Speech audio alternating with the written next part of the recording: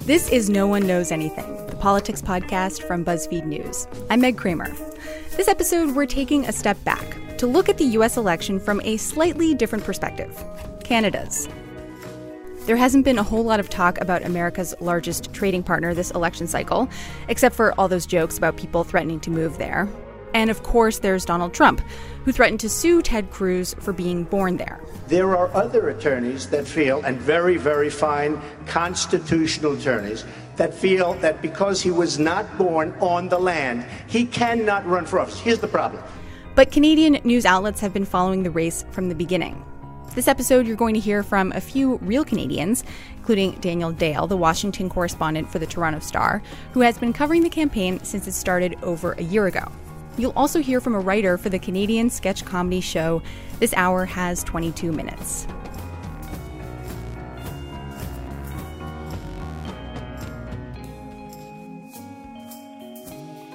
Joining me is Paul McLeod. He's a politics reporter here in the DC Bureau. Hi, Paul. Hi.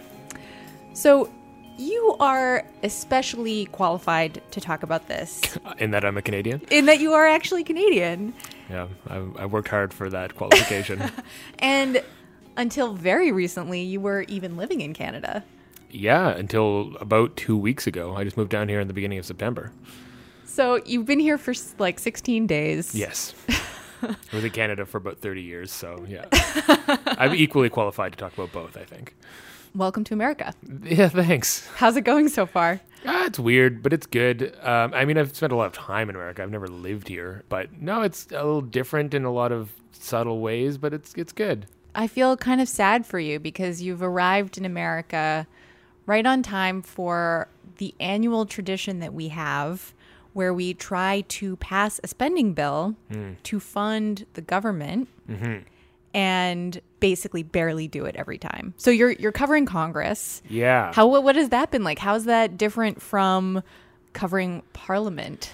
In some ways, it's very much the same. Just the day-to-day procedures, the debates, the politics of it can just feel like a sort of bizarro but mirror version of what's happening in Canada. In other ways, it's unrecognizable. Your guys' system is very interesting to an outsider. I mean, as you're saying, just like the regular battles over keeping the government funded, that doesn't happen in Canada or most other places from what I can tell. And it's fascinating to me how quickly everything becomes political and everything becomes about scoring political points. I mean, even something like I've been covering this past couple of weeks about funding for combating the Zika virus, and it's something that everyone agrees with. I mean, both parties are fully supporting, over $1 billion in Zika funding, and yet it can't get passed because of all these sort of proxy fights about things like Planned Parenthood and the Confederate flag, which is truly surprising coming in as a Canadian because that just isn't exactly a thing that would happen in Canada in the same way. I think that brings us to another point, which is that you have come right on time for the election, which has been going on for over a year now. Yeah. The last federal election in Canada was 78 days long, which is the longest federal election in Canada since 1872. Yeah. When people had to actually take the train across the country and all. Oh, that's why it was long in 1872? Yeah, the elections used to be quite long because, I mean, you needed time to actually physically travel around the country. But where do you find the time to squeeze in controversies about candidates' health and their tax returns? I mean, the truth is we have those too, though. I mean, we had something like a dozen candidates of different parties who had to step down over the last election due to ridiculous social media posts. I mean, the most absurd one was a guy who was on a rap lyrics explainer website and was like writing about explaining rap lyrics and getting into all this sexual content and things like that. Not even actually saying the claims himself, just explaining rap lyrics. And the Conservatives dropped him as a candidate. I mean, so we have the absurdities as well. I would just say that they're different. I mean, the medical records is a good one to point out. We don't do that in Canada. We don't ask to see our candidates' tax returns or medical records. We see that as private. So it's actually been really interesting to me to see sort of the fear around some of these things, like Hillary Clinton's emails, Trump's medical record, Trump's tax returns. None of these would ever be in the sphere of what is expected to be public in Canada. So it's just a lot of it is different. So let's talk a little bit about this election year tradition among mostly liberal Democrats. Yeah. Which is threatening to move to Canada if their candidate loses.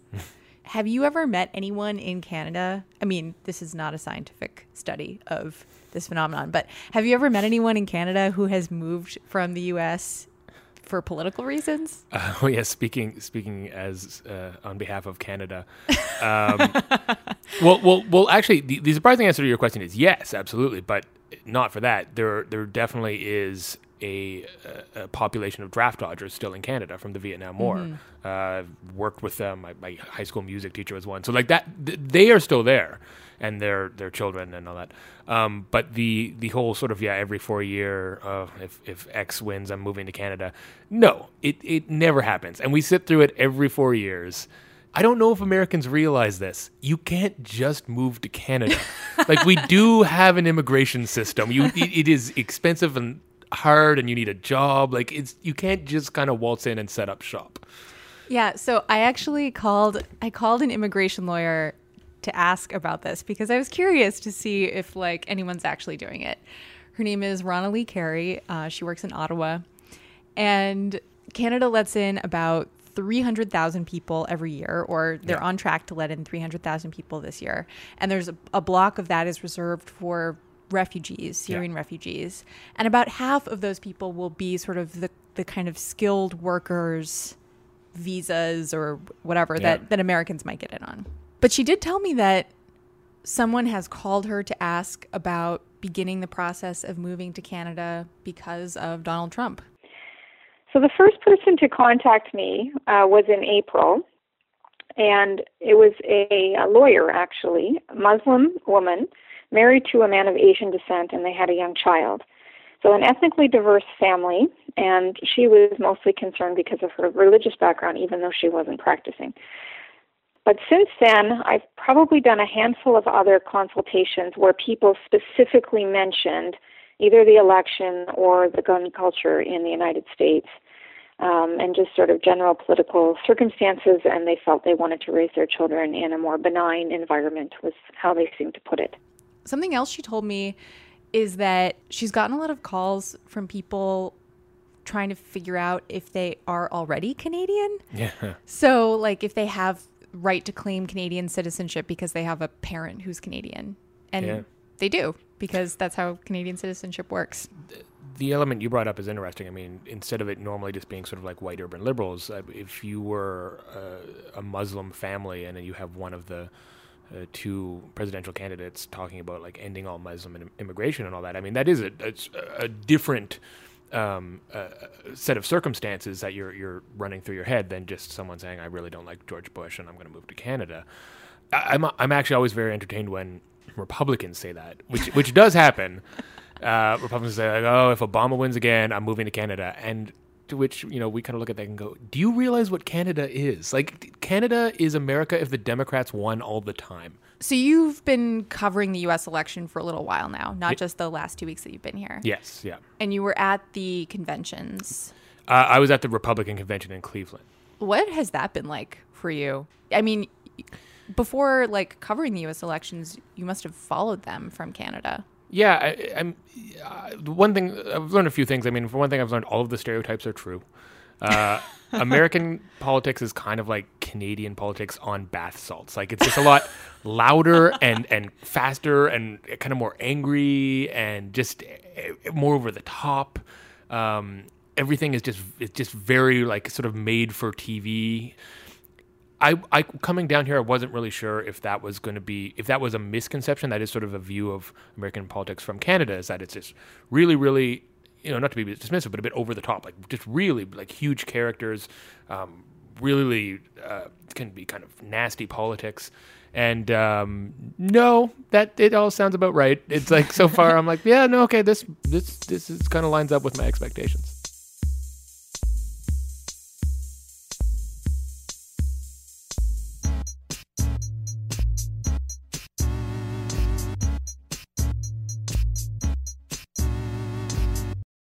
Okay, so next we're going to hear from someone who covers the U.S. election for a Canadian audience. Daniel Dale is the Washington correspondent for the Toronto Star. Hi, Daniel. Hey, how are you? I'm good. So you cover all kinds of things in the U.S., not just the election. But I imagine that it's taking up quite a bit of your time lately. Yeah, that's been basically all anyone in Canada has cared about for a while. Why do you think Canadians are so fascinated by it? Well, I mean, to some extent, it's the obvious. It's Trump is the object of worldwide fascination. There's never been anything like him. I think, people are watching this as sport, as entertainment. But then I think also with confusion, there's just this level of non-comprehension that, this is even a relatively competitive race. What are some of the explanations that you turn to or that people turn to try to understand how this is happening? What I try to convey to people is the fact that Americans like Clinton much less than Canadians do and people elsewhere in the world do. There's such a deep distrust of her that exists in much of the country, and to some extent everywhere in the country. And Canadians, I don't think fully get it. They see her as this sort of conventional, regular liberal figure with some flaws, but not greater than other politicians. Yeah, so it's conveying the level of antipathy to Clinton in particular. Do you think it's easier writing for people who aren't voting in this election? Yeah, because they get less mad at you, right? I get probably one nasty email a day. I don't know if the readers are American or Canadian. Some say they're Canadian and they love Trump usually.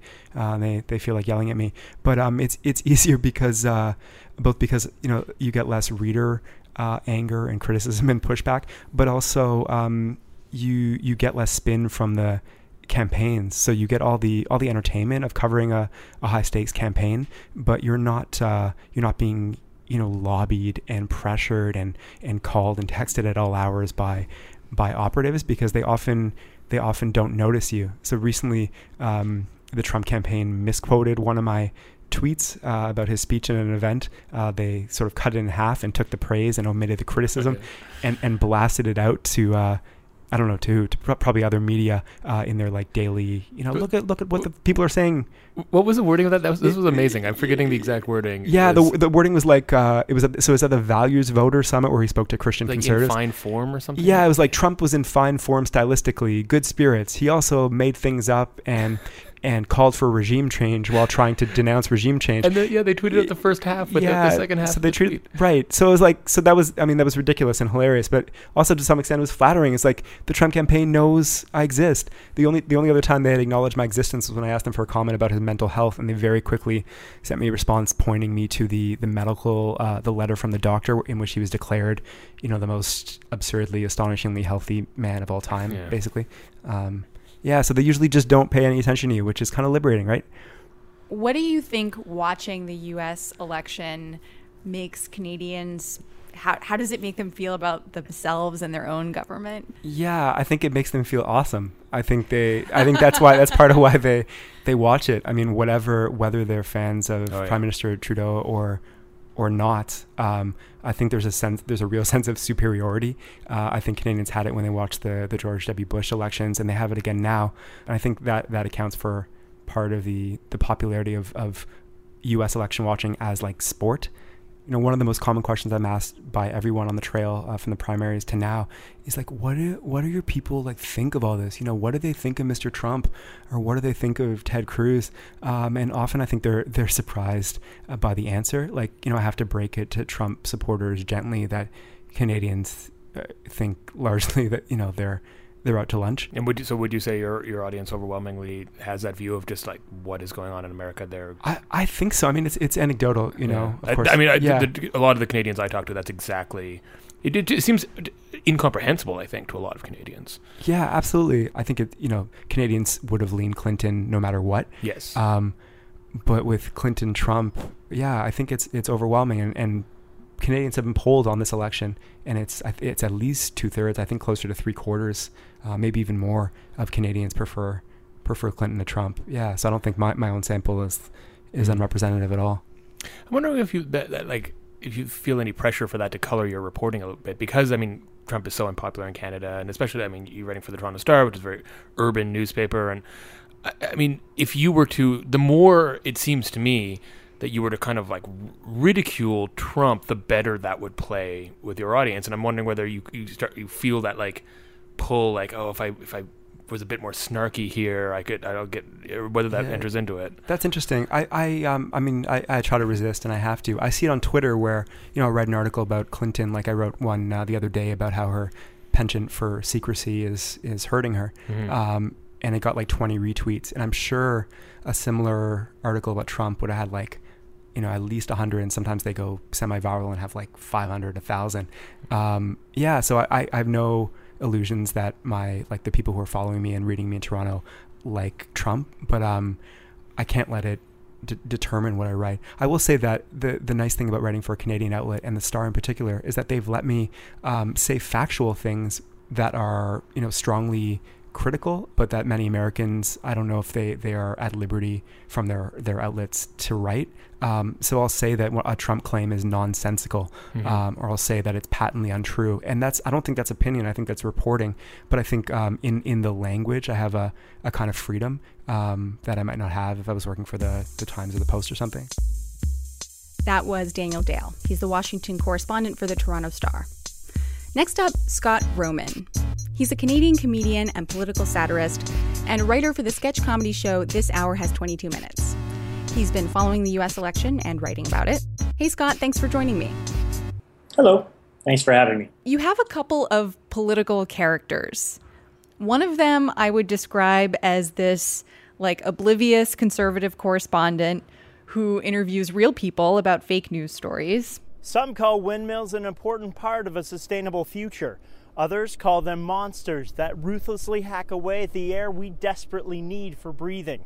Another was the real you, but amped up as a kind of folksy politician character running in a fake Senate election. The joke being that in Canada, the Senate is an appointed body. But one man is fighting back, striking out on his own to innovate our democracy with a fresh, crisp approach to how we choose our senators. I'm Scott Vroman, and I'm holding Canada's first Senate election against these 3 appointed senators. And I want your vote. Canada is So, what is fun for you about satirizing politicians and political culture as a character? I find it helps to come at it from a more positive, fun angle. I just find it really enjoyable to take a more happy-go-lucky stance, or just sort of embrace, instead of pointing at the absurdity, embracing it and running with it and taking it even further. Have you tried to satirize Hillary Clinton or Donald Trump? Yeah, I actually just spent a week coming up with premises for the U.S. election for 22 minutes, and yeah, it's like you guys just have this, it's just like a buffet compared up here. It's just wonderful. Yeah, you're welcome. But it also, the flip side is, though, that it Trump takes up so much oxygen, it kind of atrophies your comedy muscles, because you don't even have to do the legwork. It's just, what did Trump say yesterday, and then just kind of show it and talk about it. But there are so many people exasperated and confused by it that just seeing someone tee off on it is a catharsis. What about Clinton? The amazing thing for me about Clinton is, she can do anything. I mean, she might lose. It might, it's not a total runaway yet, but you're given so much how could you mess this up? How could you fumble this gift? Is there an element of Canadians just being so excited that is there an element of moral superiority here? Yeah, there is, but I totally reject it. When I see Canadians doing that, I'm like, come on, guys. We have just as much stupid stuff. We had Rob Ford was the mayor of Toronto. A queen is our head of state. We have no right to be uppity about the United States.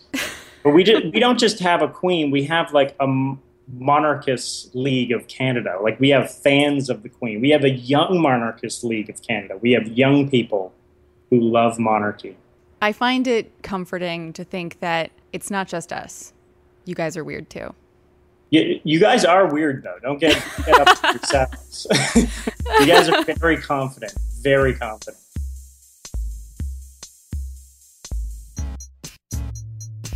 Scott's not wrong there. I mean, Canada is kind of just went through a mirror image of what's happening here in the States. I mean, like, one thing I've noticed since being down here and talking to a lot of Donald Trump supporters is that it's this deep discontent with Washington is what's fueling this. I mean, people just really don't like the establishment and the way things have been going, and they see Hillary Clinton as a symbol of that. So Donald Trump's outsider status is what's driving this movement. Well, we kind of just had a mirror version of that in Canada with Justin Trudeau. We had a very unpopular conservative prime minister. And so we all just threw our eggs overwhelmingly in the basket of like a hot son of a former prime minister who was a drama teacher before he became a politician. Nothing against drama teachers, but like I don't know if that's going to be particularly relevant skill set when it comes to like balancing a budget. Wait, I just want to stop to interrupt you for a second. I think it is so weird the way Canadians say drama. The word is drama. You don't say drama. Nah, it's drama. All right, Don't sorry. give me any of this drama. I'm sorry. I didn't mean to interrupt. I did mean to interrupt. Go on, please. American of you. So I mean, it's just,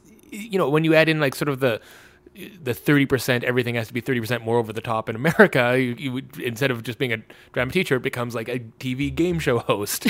And so here we are with Donald Trump. And of course, but like, I mean, and the political spectrums are also completely reversed as well. But Canadians, shouldn't think that, oh, this is so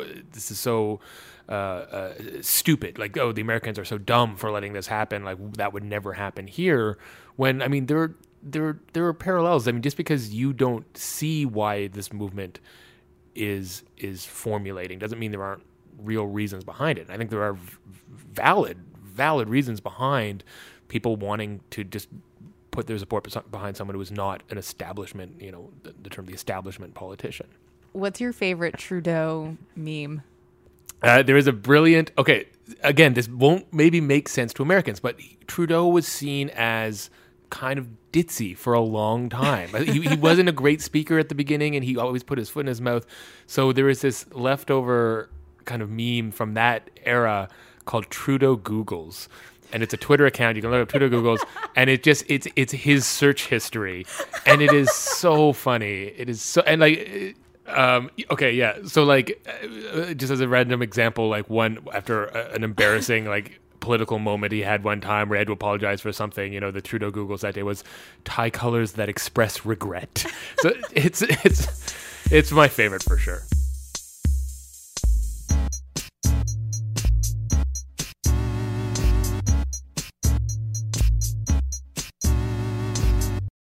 Canadians know so much about American politics. Yeah. I mean, has that always been your experience growing up? Have you always been following U.S. politics? It's always been there for sure. Yeah. Yeah. I mean, it's Canadian politics and American politics intermingle in the news cycle in Canada, pretty much in lockstep. So yeah, we've always been following you guys.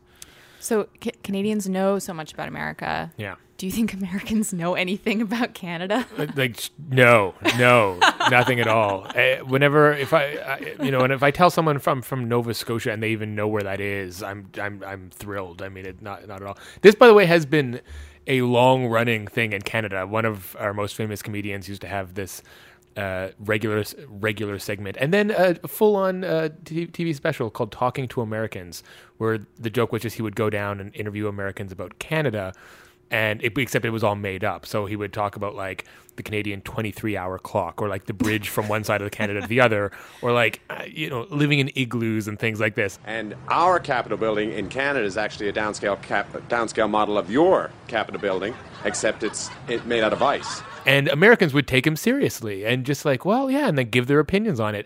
Would you be interested in visiting the Canada's National Igloo? Absolutely. Yeah? Sure. Congratulations, Canada, on preserving your igloo. Congratulations, Canada, on preserving your national igloo. Yes, indeed. And we ate it up. We lapped it up. It was so popular just because, I don't know, whether it's out of like feeling kind of like just jilted or like it's an inferiority thing. I don't know, but it's definitely like a long running part of the Canadian psyche is that we kind of pay so much attention to you guys, and you guys just see us as America's hat. Hi, I'm Governor Mike Huckabee of Arkansas, wanting to say congratulations, Canada, on preserving your national igloo. Well, Paul, I'm very glad that you came on the podcast today to tell us more about Canada. Thanks. Thanks. I hope I don't get deported. No One Knows Anything is produced by me, Meg Kramer, with editorial oversight from Kate Nacera and Eleanor Kagan, and production help from Julia Forlan. Our music is composed by Beauty Pill. Subscribe to No One Knows Anything on iTunes to follow our coverage through the election. You can email us, we're nooneKnowsAnything@BuzzFeed.com, or find us on Twitter. We're @NoOneKnows. And we'll be back soon with more things we don't know.